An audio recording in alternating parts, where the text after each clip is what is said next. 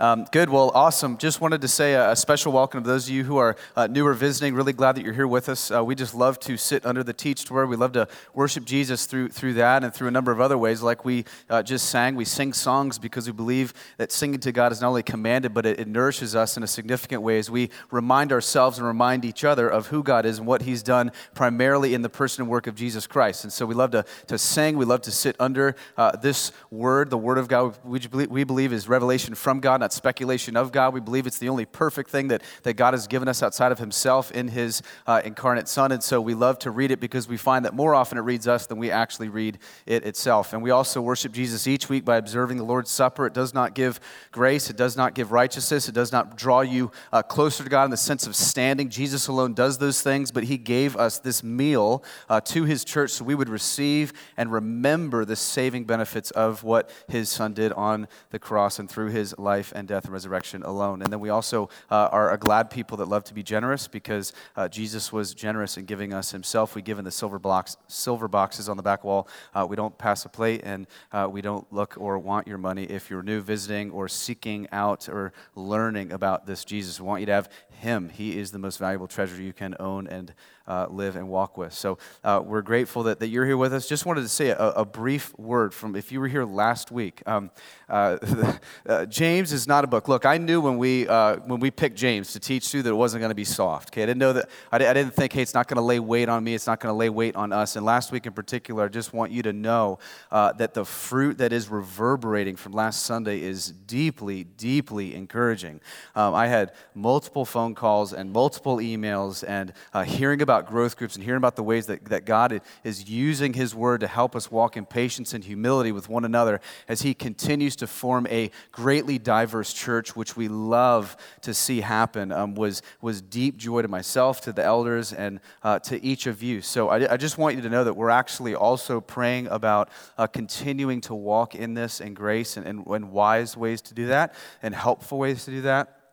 To continue to resource and encourage us as we learn what it means and even look in our own hearts and see prejudices that we don't even realize are there. So that's a first step. Just the fact that I received notes from some of you going, man, it was the first time in my life I've even acknowledged that there's prejudice in me, that there's partiality in me, was a win, okay? Listen, in Bergen County, right? High fence, long driveway, big yard, Bergen County. That is a win to know that people are beginning to look over the fence at one another, not only in our neighborhoods, but in this room and going, okay, so I've got differences. I've got experiences that aren't necessarily shared. And James and God Himself is going to say, hey, this is a serious issue.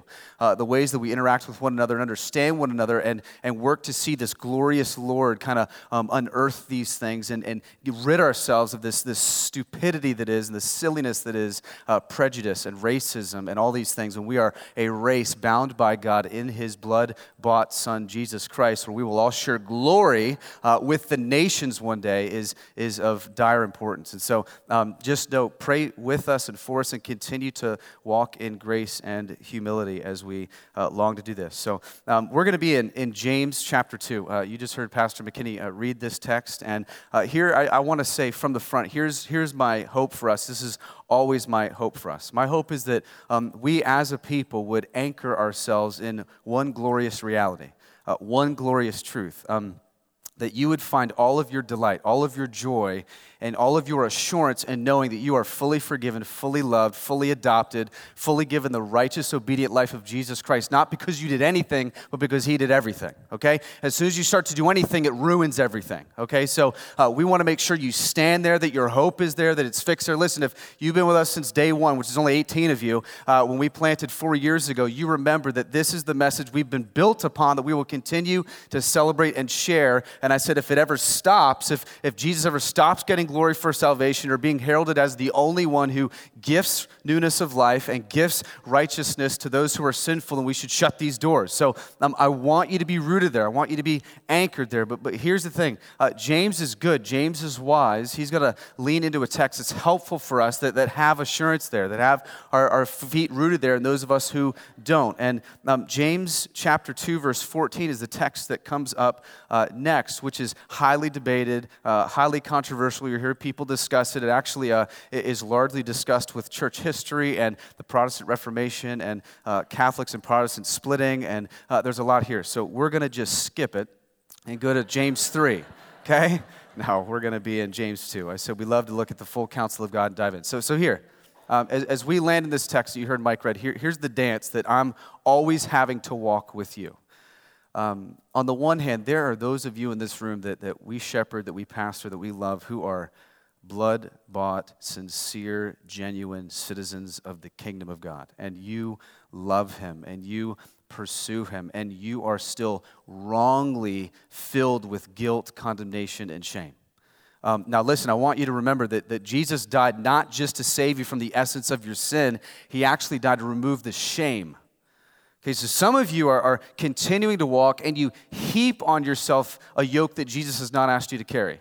And you live in condemnation, you live in shame, and Jesus is going, I already took that for you. You're fully covered in my Son. So you don't need to continue to put shame and unnecessary condemnation upon yourself. Romans 8, we are no longer condemned at all in Jesus Christ. We're no longer under the law. It's not God going, hey, let's go back to the 10 Commandments. Get out your Scantron. 2 out of 5, that stinks. Try again. Okay, he doesn't do that. He's not trying to do that with us. And so what I don't want to do is snuff out maybe for some of you, the smallest wick that's burning. I want to sustain you. I want you to know that Jesus holds you firm to the end, that he's the one who does the work in you, that he's the one alone who gets glory. He does everything. He does all of this. Yet there are others of us, on the other hand, and it pains me to consider and know that you believe you're a Christian and you're not.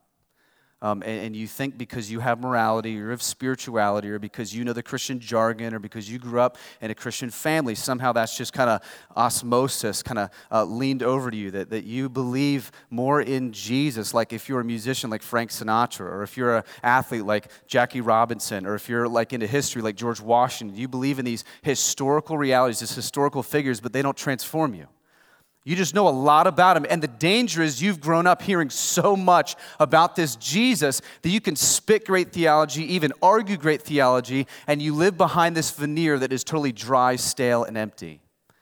There is no repentance. There's only rebellion. There is only admittance of who he is, no submission to who he is. There is a lip service to him, but no lifestyle that backs it up. And so James is going to get after us here a little bit and go, hey, if you claim to know this Jesus, if you claim to have faith in this finished work, man, he cried out on the cross, it is finished, right? Fully finished. Then this should evidence itself. There should be fruit in your life. And so out of the gate, it's super important to understand what this passage is saying and what it's not saying. Okay, so before we even dive into verse 14, here's what it's not saying. James is not comparing faith and works. He's not comparing them, okay? They're not enemies. So he's not going, oh, here's faith and here's works. This is good, this is bad. What he's doing is he's comparing living faith versus dead faith. Okay, and you really need to understand that as we drive into verse 14. He's comparing living faith versus dead faith. So let's look at James 14, because here's what James is going to say. Faith alone does save you, but it's a certain kind of faith. It's a faith that is outworking in love, in works, in love for God.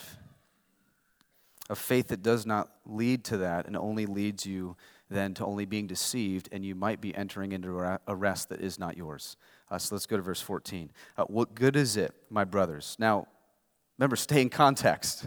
He is not changing the scene.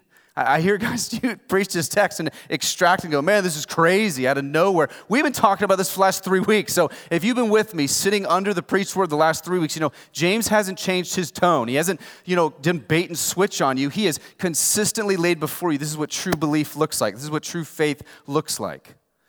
Don't show partiality. It should bend outwards in the ways that you handle and view others in this lens. It should allow this orphan, widow, the vulnerable, right? We long to love them. You're not just a hearer of the word, you're a doer. So this is not new for James. He's not all of a sudden getting schizophrenic and going on this rant. Okay, this is continuing to be James. And he says then, okay, for what good is it? He's summing up the arguments he's already laid before us the last 3 weeks. My brothers, if someone says he has faith then but doesn't have works, can that faith save him? Now remember, he's writing to mainly a Jewish audience. Some were Christians, some weren't. It's a large church in Jerusalem, which is scattered in the dispersion. This is what we learned. And here he's writing these things, and he's showing that there is a faith that doesn't work. There's a faith that is dead. There is a faith you can have that isn't real. Now here's what James is not arguing. He's not arguing works must be added to faith to be saved. He never says that. We're going to see this. He never says that faith must be added to works to be saved. He's already told us how we were saved. And this is where you have to understand good reading of your Bible. If you go back to James chapter 1, verse 17 and 18, I said, let that be your diving board for the rest of James. He said, you and I, those of us who are Christians, were brought forth by the word of truth and became a first fruit of his creation. What that means is he took his first fruit, his first and best, Jesus Christ, and he had him slaughtered for you. He had his righteous, obedient life as a substitute in your place for your sin. It's given to you. You're brought forth in that. You're brought from death to life. You're then made a first fruit of his creation by his work alone. Nothing that you've done, nothing you can boast in, nothing you can acclaim for yourself. He goes, okay, so he's saying that's already happened. He's already let you know that. Now, coming out of him, making you a first fruit, he's going, there isn't much fruit. You claim to be a first fruit, but I don't see any fruit. I don't see any evidence that you're alive, that you were made alive. He's not telling you to add anything to your works. Jesus saves, sanctifies, and holds us firm. Rather, James is arguing like he's been already. True religion, true genuine faith is characterized by a life. There's movement and maturity. I'm always going to say there's progress, not perfection. But there's movement and maturity. So there is a movement towards being non-partial. There's movement towards God revealing sin in your life and you not just being a hearer going humana, but leaving and actually desiring to put sin to death through the power of the Spirit, through what Jesus Christ did for you. There's an earnestness in you. There's repentance in you. There's at least movement to some degree in your life if you claim to have true faith. Now listen, when James says faith, he's talking about trusting God. We've done this. When we went through the Gospel of Luke, we've looked at this. Faith, in essence, is trusting God and then obeying God, seeking to obey God. Okay? But you have to have faith first that he exists, that he is good, that he has saved you, that he's done all of these things, and then we work in obeying him. And you're not obeying him to gain love from him. You're obeying him because you love what he's done for you. I talked about this 2 weeks ago, that I don't come to my son Jackson and say, hey, Jackson, I might love you, but let's see how you pan out this week. My love's not predicated on that. My love is predicated that I already have affections for him, and then he, in response to that great love, desires to be led in obedience. He flourishes under that type of father heart of God, right? And that's what James is revealing here, that if we have been saved by this good Father. So faith is talking about trusting God and seeking to obey God, even if you do it imperfectly. Okay, so no one in here is batting 1,000. No one in here can say, hey, I have loved him, I have served him, I have given myself to him perfectly and fully. That's not what James is saying. He's saying there should be movement, maturity. There should be growing love in these ways. So that's what he means when he says faith. And when he says works, I believe he's talking about the royal law that he just mentioned. You love God. There's growing love for God, which leads to love for others. So hear me. Here's what his argument will never be and cannot be, that you must add works to your faith to validate your faith. Rather, legitimate faith leads to an ongoing love for God and an ongoing love for those around you. That is stemmed from and motivated from a great desire to glorify his name. All right, so James says, if you claim to trust God and desire to obey God, if that's you, okay? Yeah, I love God. Yeah, I believe Jesus died for my sins. I believe that he saved me. Then you desire to not only trust him, but obey him. So he gives illustration. He says if there's no movement, it's useless. It's dead faith. Verse 15, if a brother or sister is poorly clothed and lacking in daily food, and one of you says to them, go in peace, be warmed and be filled, without giving them the things needed for the body, what good is that? So also faith by itself, if it does not have works, is dead. James is showing here that here's where faith without works breaks down really quickly. And this isn't hard. Lip service without lifestyle is dead faith. You can tell your spouse all day long, I love you, I love you, I love you. But if there's no evidence of that, it's just lip service. And here's what we remember as Christians, right? That all that we've been given by God is ultimately for God and for others. So God does not give to us so that we might just increase our lifestyle. I'm not saying that it's wrong to steward and to save and be financially responsible. Those are godly things, good things. I'm saying, though, primarily the lens by which the Christian views what he has, views his stewardship is, I already own the one who owns it all, so I'm not enslaved by these things. Right? I'm free to give, free to be generous, free to look to others and not just to my own interests.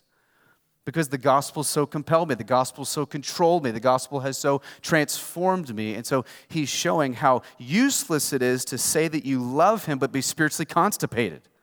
Right? Like you're just backed up and I don't need to continue moving there. Right? Like you get that picture, you get that reality, man. You claim all these things and there is just something that's not allowing you to burst forth by who you really are. I mean, you're not acting how God has already made you to be. It's position before practice. You have this position in God, and then you have this practice that follows. And so he's showing us that we become Christians. We're extensions of his body. We're conduits of his grace. It's impossible not to be. You do not become a Christian, then somehow you're severed as arms, ears, eyes, and noses and mouths. Like you're attached to him. You literally abide in him, and he and you. There's this union with Christ. You're inseparably linked to him. And so his heart begins to flow out of your heart. His mind begins to flow out of your mind. His desires begin to flow out of your desires. Right? Those things become one and the same. And this is why James says here it's useless. It's like you seeing a poor man eating food and clothing, and you just quote a verse at him, tell him about Jesus, instead of being Jesus to him. What use is your faith then? Words don't warm anybody. Good intentions never gave clothing. It's a hard word. He's saying what's really there in our hearts.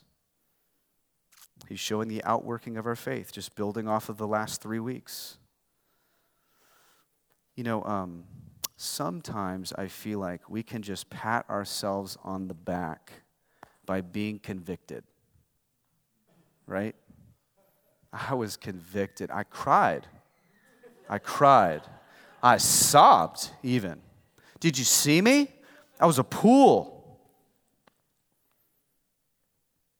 And James is saying, good intentions doesn't do anything. Conviction doesn't do anything if it's not led to repentant change.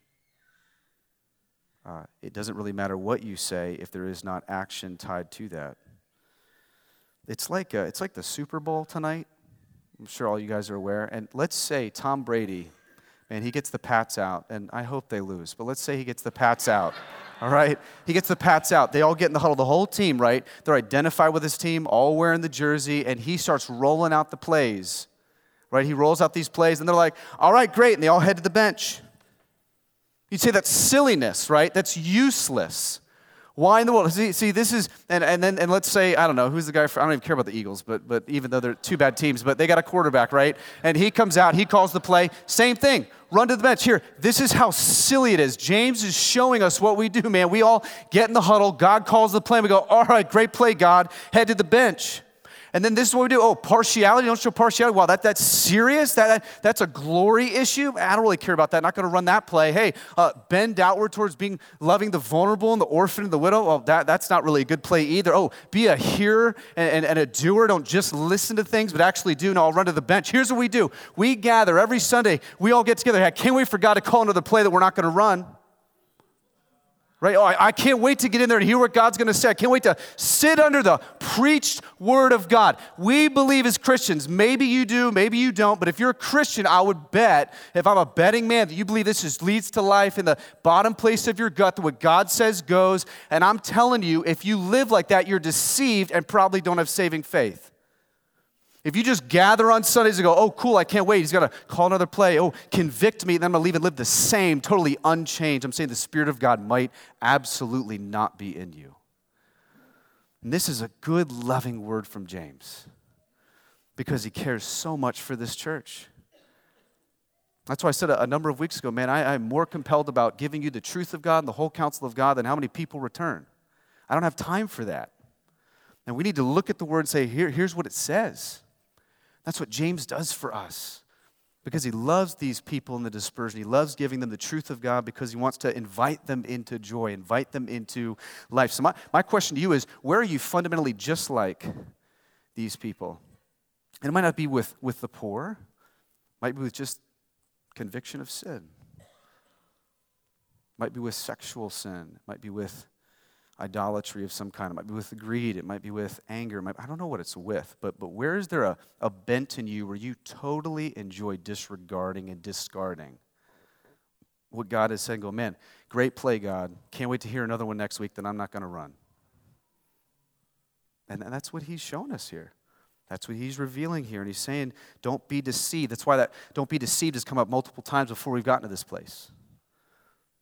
Don't be misled. See, James is saying some of you have dead faith. Jesus said himself, good tree bears fruit. If you see two trees and one has fruit and one doesn't, guys, look, this is common sense. If you see fruit on a tree, the fruit doesn't make it alive.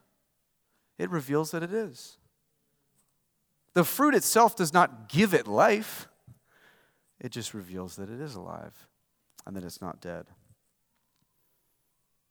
So listen, some of you are rooted in spirituality, rooted in morality. You're not rooted in Jesus. You're rooted in tradition. You're rooted in your works, your merits, your rights. You're not rooted in what Jesus Christ alone has done. You can go to Hinduism, Buddhism, Mormonism, Judaism, any other system outside the Christian faith, and it will to some degree say you abide to certain laws, rituals, codes. In some way, you will be on a platform to boast in what you have achieved at the end of it all, and the gods or God may let you in and be pleased. And Christian faith says, no, it's not what we earn, but what Jesus earned for us. That's why we celebrate him. And look what he says in verse 18. I love it. He's going to show an argument that still exists in the church today as people are listening to him preach. But some of you will say, and I promise this had to have been a real conversation. He's not hypothetical. You know the passive-aggressive, hey, some of you guys might be thinking this, right? Well, he knows that people are thinking this. Look at what he says. But some of you will say, you have faith and I have works. Show me your faith apart from your works, and I will show you my faith by my works. You believe God is one, you do well. That's him just going, good job. And then he says, even the demons believe and shudder. James reveals this argument still going on in the church today. Oh, yeah, you have faith? Oh, yeah, I have the works. Oh, yeah, you believe that God will save you? And yeah, but I do something, man. Look at my works.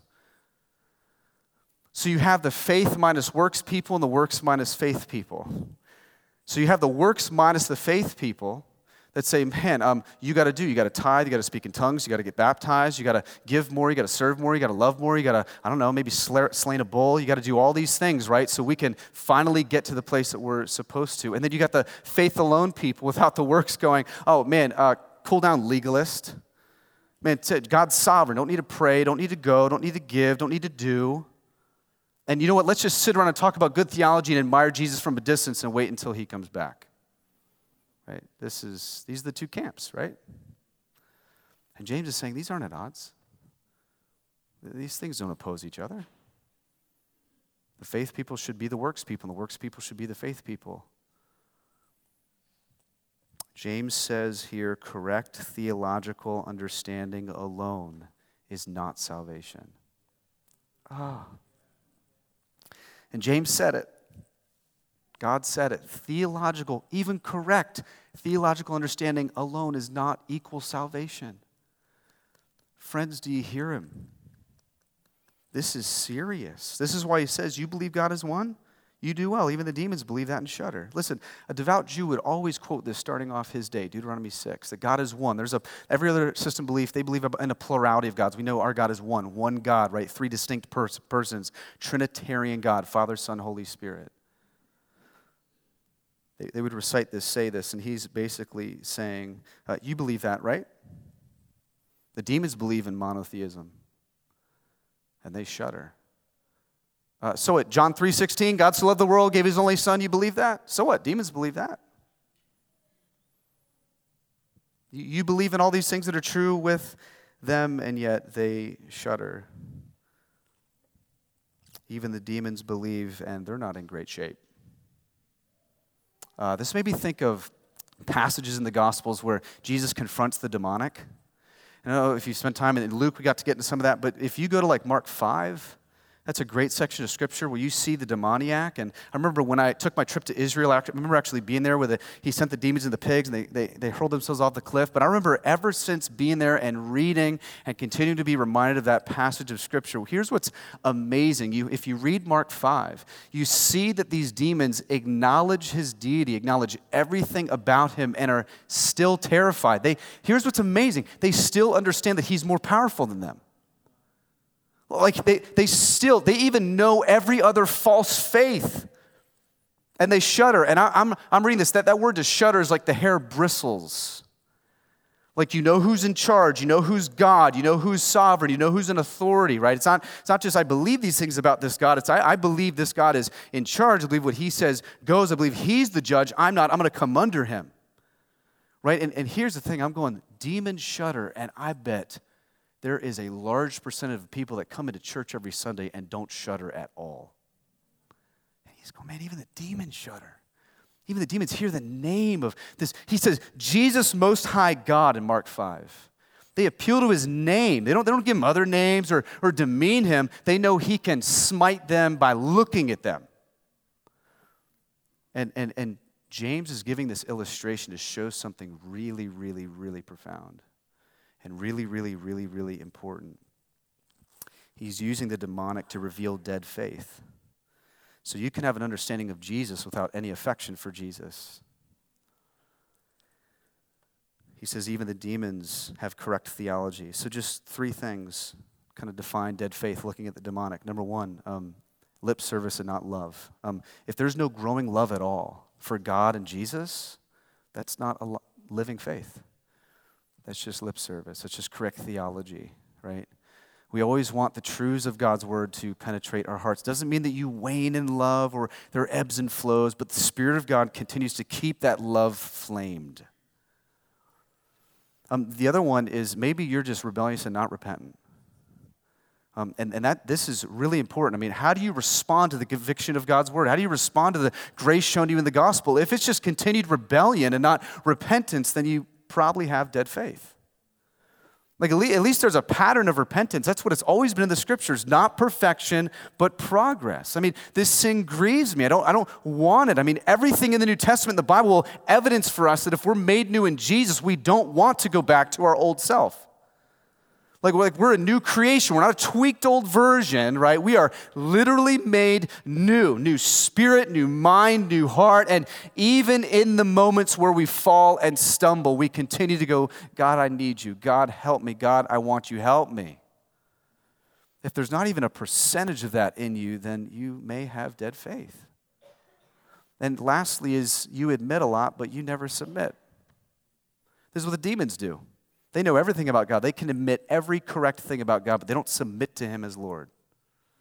They do not come under him as their authority. I mean, this is Lord and Savior, right? This is theology you've probably heard your whole life growing up. Man, yeah, he's my Lord and Savior, right? Well, for most of us, he's Savior.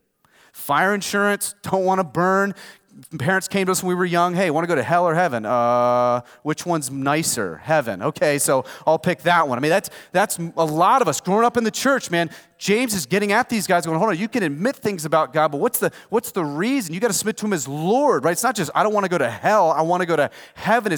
He's my God. I see him as good. He's got a father's heart. He's for me, not against me. He's calling me into life, into joy, away from what will destroy me. He deserves glory, honor, and praise and worship. I am a glory thief, and I want to give myself glory, honor, and praise. And so I'd rather be king of my life, king of my throne, king of my heart than him. And I'm telling you, if you just admit stuff and don't submit to him, then you probably have dead faith. It's just serious stuff that James is talking about. And that's what he's revealing here, using the demonic as an example. You could probably say that what we have is demonic faith.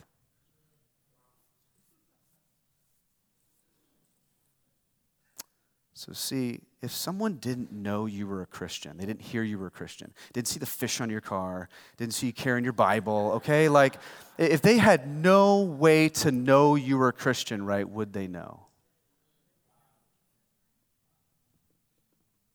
No bumper sticker.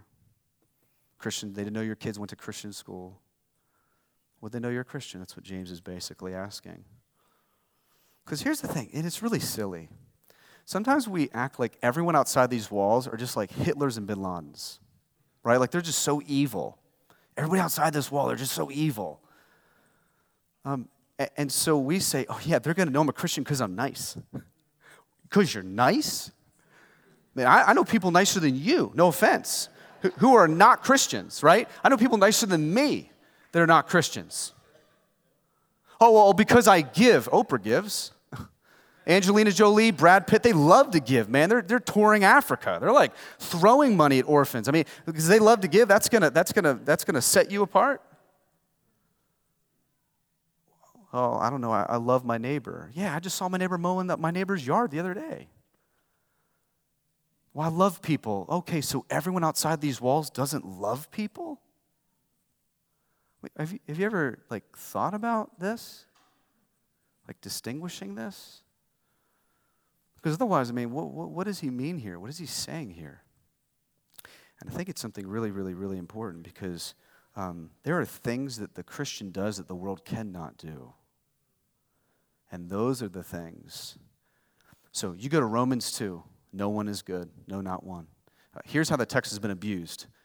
Nothing you do, Christian or non, is good. No, serving the hungry is a good thing. I have a non-believing neighbor that does really good things. They're good. What the Bible means is none of those things are good spiritually. None of them are motivated with an honest desire to bring glory to God and renown to his name. No matter how good of a thing a non-Christian does for the world, there is in some part of it a self-seeking motivation. There's nothing in you, if you're not a Christian, to actually want to do good, not to get glory for yourself, but to solely give it away to God, to his fame. And so here, there are things we do, man. The Bible says love your enemies, right? Man, reporters don't know what to do with that. Man, you love your enemies? Man, now there's something outside of you that's at work in your heart. There's gospel-shaping love. Wait, a sustained marriage? Like we're two people, have every right to just leave, and there's some covenant holding them together, that they're still abiding, they're still staying. There's a spouse who's done wrongly against, and they're still saying, no, there's a covenant done to me outside of here that is so much greater than a marriage, so I'm a picture now of this covenant that'll blow your mind, and now I'm a mini picture of that greater covenant. Then the world starts going, man, what's otherworldly there? There are things that start to happen to you when you become a Christian where the world can't explain it. They see love they can't explain. They see Jesus say, hey, yeah, do all those good deeds so that they might glorify the Father in heaven. Not so that you get any fame. And not that we don't have spaces or times where we do that. There's always places in us, but he redirects us. He helps us. We know that's the motivation at the end of the day and how he's made us new. All of a sudden, right, we don't give just like the world gives. We start giving to where we depend on God in faith. We know that God's going to come through for us. The non-Christian only gives to a degree where it's safe. The Christian says, no, I'm going to keep giving. I know that all that I have is God's. It's not mine. So it's how much can I hold on to, not how much will I let God have. There's a total reversal that happens in your lens. That's what James is getting at here. You're now participating in a way where it shows that you've made new. You're made new. So James now will show faith alone saves you, but not faith that is alone. Faith alone saves you, but not a faith that is alone. Verse 20. Do you want to be shown, you foolish person? You know what he just did? Oh, so you're saying, oh no, I believe, even though I don't have works. He goes, you're foolish. You're foolish.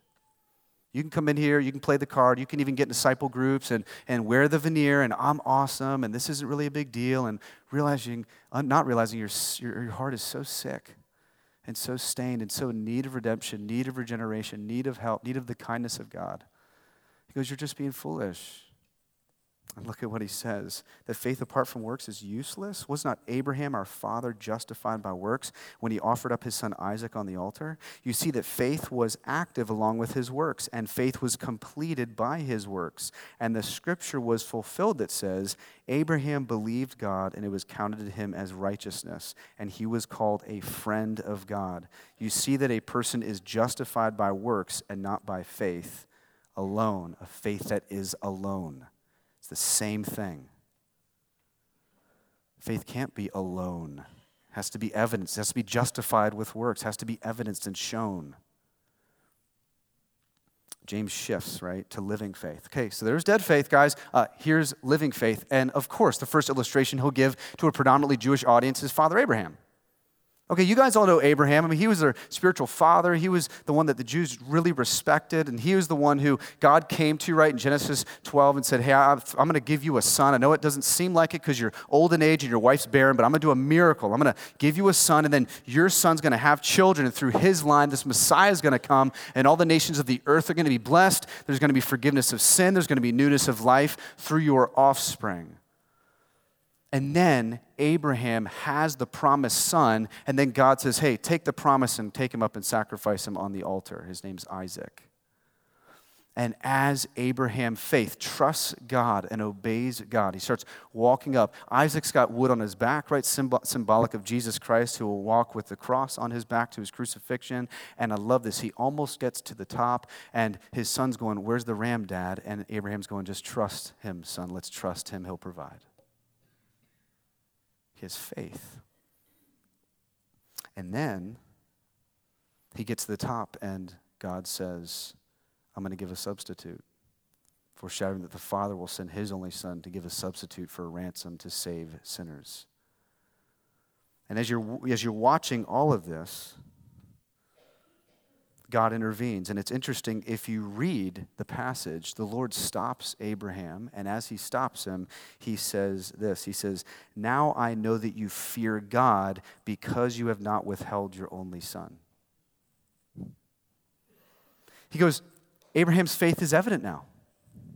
I mean, it was that moment, right? The scriptures say where I saw that he trusted me. I saw that he obeyed me. I saw that I was more valuable than anything. I was his glorious Lord. He was the one that I give worship to and adoration to. And it was that moment, the scriptures say, that that's where he trusted the Lord. James is saying, what if Abraham said, yeah, I trust God, but I'm not going to do anything. Yeah, I don't care what he says. I don't care what he asks. Even though it's hard, even though it's difficult, even though it's painful, there is this deep, abiding trust in him that okay, what he says goes. I'm submitted to him. I don't just admit I trust him. I actually submit to that trust, and I walk in that trust, and I'm evidencing that trust by my actions. And James says it was in that moment where it was revealed that he had living faith. And he even says here, listen, his faith was credited to him as righteousness before he did that.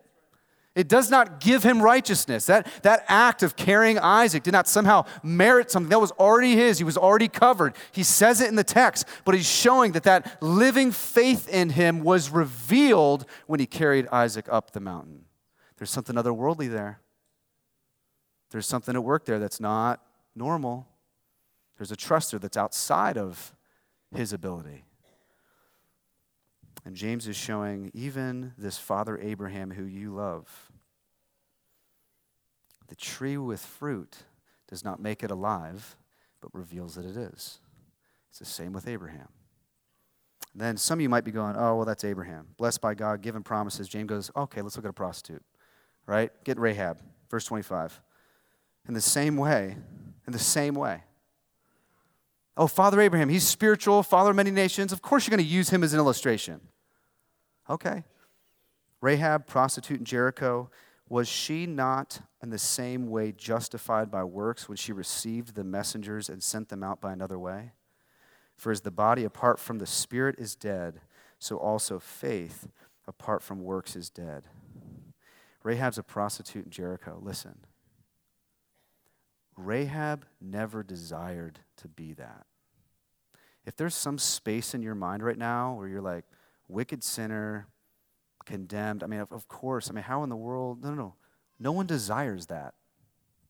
You know that no girl grows up wanting to be that.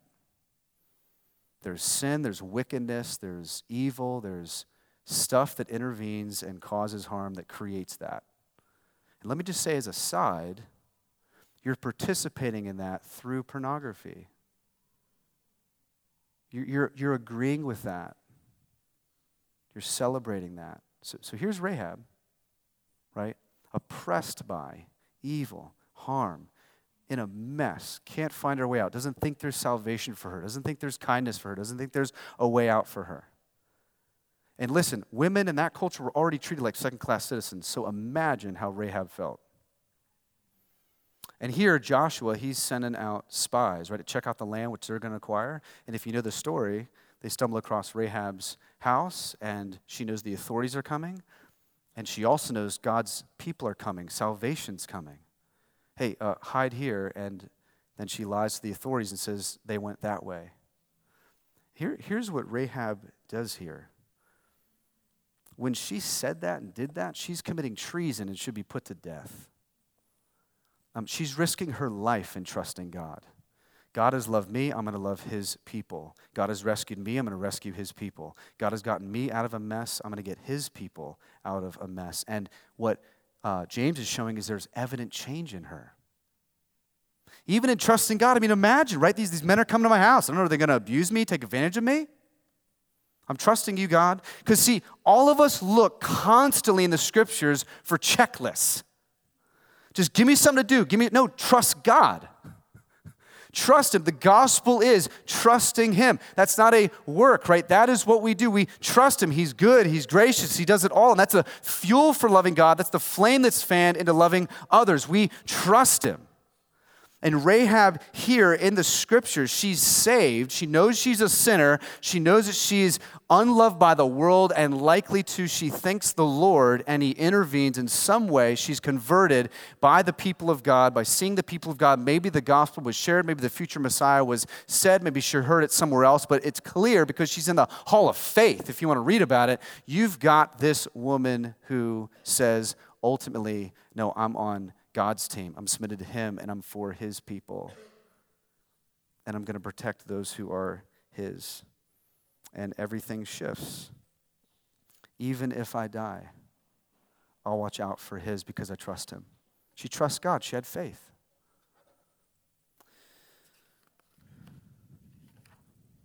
That's why James says in that text, it's like the body without spirit. A body without spirit, you call it what? A corpse. It's dead. Faith without works is dead. It's not living faith. It's dead faith. So also, he's saying, if you believe in Jesus Christ and have no actions to justify it, verse 24, then you have dead faith. Romans 10:9 is an example, right? We love Romans 10:9. Confess with your mouth that Jesus is Lord. Believe in your heart that God raised him from the dead and you will be saved. Absolutely. Absolutely. There's public proclamation. There is evidence that I'm saying this, I'm declaring this. But listen, when you say that, when Paul's writing to the Romans and they're declaring this reality, they're saying that God is God, Caesar is not God. They're saying I could be beheaded for this confession, this allegiance. Okay, so now, confessing with your mouth is kind of a big deal. Now, acknowledging that he's Lord is kind of a big deal.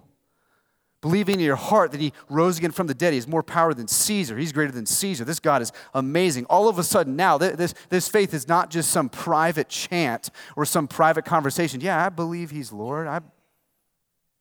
There's got to be some way to evidence it. There's got to be something bearing on you to where you demonstrate and show that you believe that. That's what James is getting at. Now, some of you are maybe sitting here going, yeah, nice sermon, nice cute thoughts, but Paul and James just always contradict each other, and this passage shows that. Justified by works, and Paul says justified by faith apart from works. In Romans 3, what is it? They're just different patients, so you give different treatments. You just give different prescriptions for those that have a different need. And James is teaching to people who have heard the gospel, confessing with Jesus, and are not doing anything. And he's saying, do something. Evidence that. Examine your heart. See if you're in the faith, 2 Corinthians. You know who Paul's writing to? Paul's writing to primarily a Gentile audience who are baby Christians, new Christians, maturing Christians, and they're just panicked. Am I going to hell? Do I need to get circumcised? No. Do I need to slaughter a bull? No. Do I need to get baptized? No. Well, I don't know. Should I try something just in case Christ didn't cover my sin? No. No, you're covered. Be at ease, friend. Be loved in the gospel. Know that you don't have to get back under the law. You don't have to re-earn what he already earned for you. So what do you tell people? I mean, this is just helpful in counseling. This is helpful in shepherding. Listen, there are two truths that God is sovereign, God elects, God chooses, God saves, and there's also that you're fully responsible and culpable for your sin. So as I'm pastoring brothers and sisters and people, listen, there are different ways I'm going to love them and shepherd them. If I'm meeting with a brother or sister who is just struggling and their faith is genuine and they love the Lord and they want to repent of sin, and man, I'm not going to be like, man, I don't know if you're elect or not. Just might figure it out. No, I'm going to say, man, keep repenting, keep believing. Remember that he has saved you. He will not lose hold of you. John 10:28, he does not let go of the sheep that are his. You can be totally assured in the grip and grace and salvation of God. And let's say I'm talking to somebody who abuses God's grace. That doctrine of him saving and keeping and choosing and finishing is not what he needs to hear. He needs to hear, you need to repent of your sin. You're culpable for that. Hell is real. Judgment is final. Christ is returning. And he's a good God who offers salvation to sinners. And you can respond. And he says whoever comes to him, he will not cast out. Would you come to Jesus? Would you lean into Jesus? Would you make him your Lord, not just admit things? Would you turn to repentance and not just rebellion? Would you actually grow in love for him and not just give him lip service? I mean, the way that you counsel people is different based upon your audience. That's just what James and Paul are doing. They were friends. You can read Galatians. Man, they met up together, had meals together. They're saying the same thing, just in different ways to different patients, because that's what they need to hear. So listen, if you're writing to religious people who know everything and do nothing, what are you going to say? Do something. Be careful. Examine your heart. This is what true living faith looks like. If you're writing to people who are doing a lot but don't know that Jesus does everything, what are you going to tell them? Man, rest in what's yours.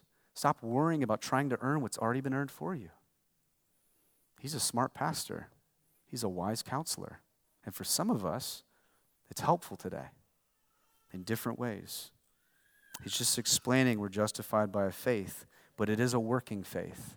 It's a faith that shows it's alive. I'm going to keep saying this. Look at two trees. One has fruit. The fruit doesn't make it alive. It reveals that it is. That's all James is saying. Don't overcomplicate it. Some of you are going, well, what do I do?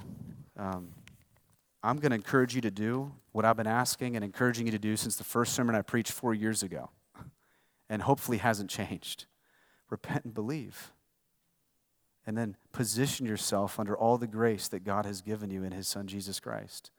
And that grace is the covenant community. That grace is Sunday morning. That grace is the Word of God. That grace is discipleship and growth groups. That grace is prayer. That grace is fellowship. That grace is getting under the place where God can minister and nourish and continue to feed you well and encourage you and build you up in the faith. And listen, if you're here and you're just simply moral, simply spiritual, simply following tradition, and you're still a sinner in need of a Savior, and you don't need to do those things to earn what God has already freely earned for you in Jesus Christ. You need him. You need to trust him. He fully does it. Church does not save you. Church does not sanctify you in the sense of the active agent. God alone does that and then uses those as graces. So none of those graces we position ourselves with under the work of God, none of those things save you. They more fully inflame your heart with love for God and love for his people, the royal law. And that's what we want. That's what we want to see. So Christian, if you're a Christian, repent and believe. That never stops. Repent of the areas that God's exposing and continue to believe in his finished work. Listen, for the Christian, man, lean into Jesus who saves you by his works into good works. And then he does those works through you. There are more people to save, more people to tell the gospel about, more people to love, more sin to be put to death, more mindsets need to be altered, more desires that need to be changed. There's more mission to advance in, more kingdom of God to step into. Christian, don't just sit around. He compels us to go. It's the same love that compelled Jesus out of glory to rescue, seek, save, love, and serve those who he would make his own. Powerful stuff, profound stuff. And listen, don't sit here and say, James and Pastor Mike, you guys are preaching works. No, we're preaching love. Love Jesus. Love others. Love God with your whole heart, mind, soul, and strength. Love his mission. Love what he's called you into. Because it's Christ in you, the hope of glory, right? This glorious Lord. Chapter 2, verse 1. This glorious Lord Jesus Christ that has set himself in our hearts so that he might live through us out of our hearts. Let's ask him for help to do that. Lord, I pray in this moment that you would literally divide the hearts and minds in this room that need to be divided rightly. Father, I want to always walk that line where I do not snuff out wicks that I don't want to blow out, and I do not want people wrongly to be deceived and thinking they know you and are part of your family who are not. So, Father, would you do the work that only you can do right now? Would you help those that need help? Would you encourage those who are walking in wrong shame, wrong condemnation?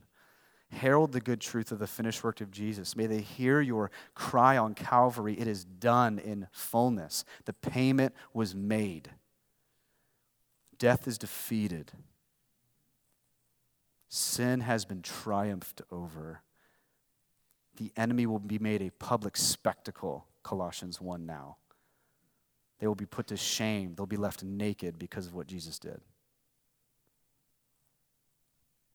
And God, might you show genuine Christians in this room, Lord, the spaces you're revealing, that there's not rightness before you. Would you reveal sin? Would you reveal idolatry? Would you reveal other loves? And would you lead them not to rebellion against your name, but repentance towards you?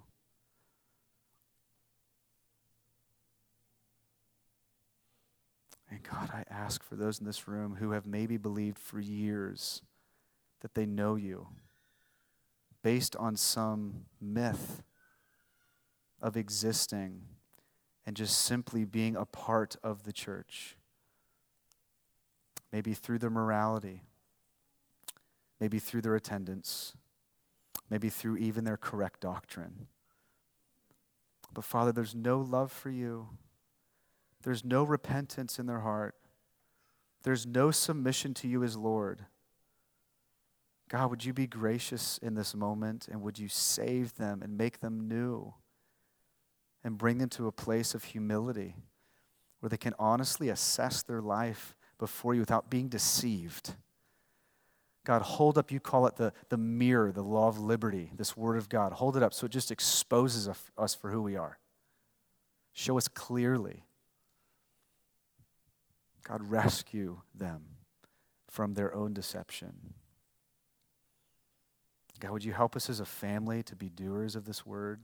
Would you help us to continue to walk in the challenges that James has given us as people, as a faith family, as we look to not live in partiality, as we look to be doers, not just hearers, as we look to bend outward towards the vulnerable around us. God, would you help us in that? God, save some this morning and continue sustaining every single child who is yours by your grace. In Jesus' name, amen.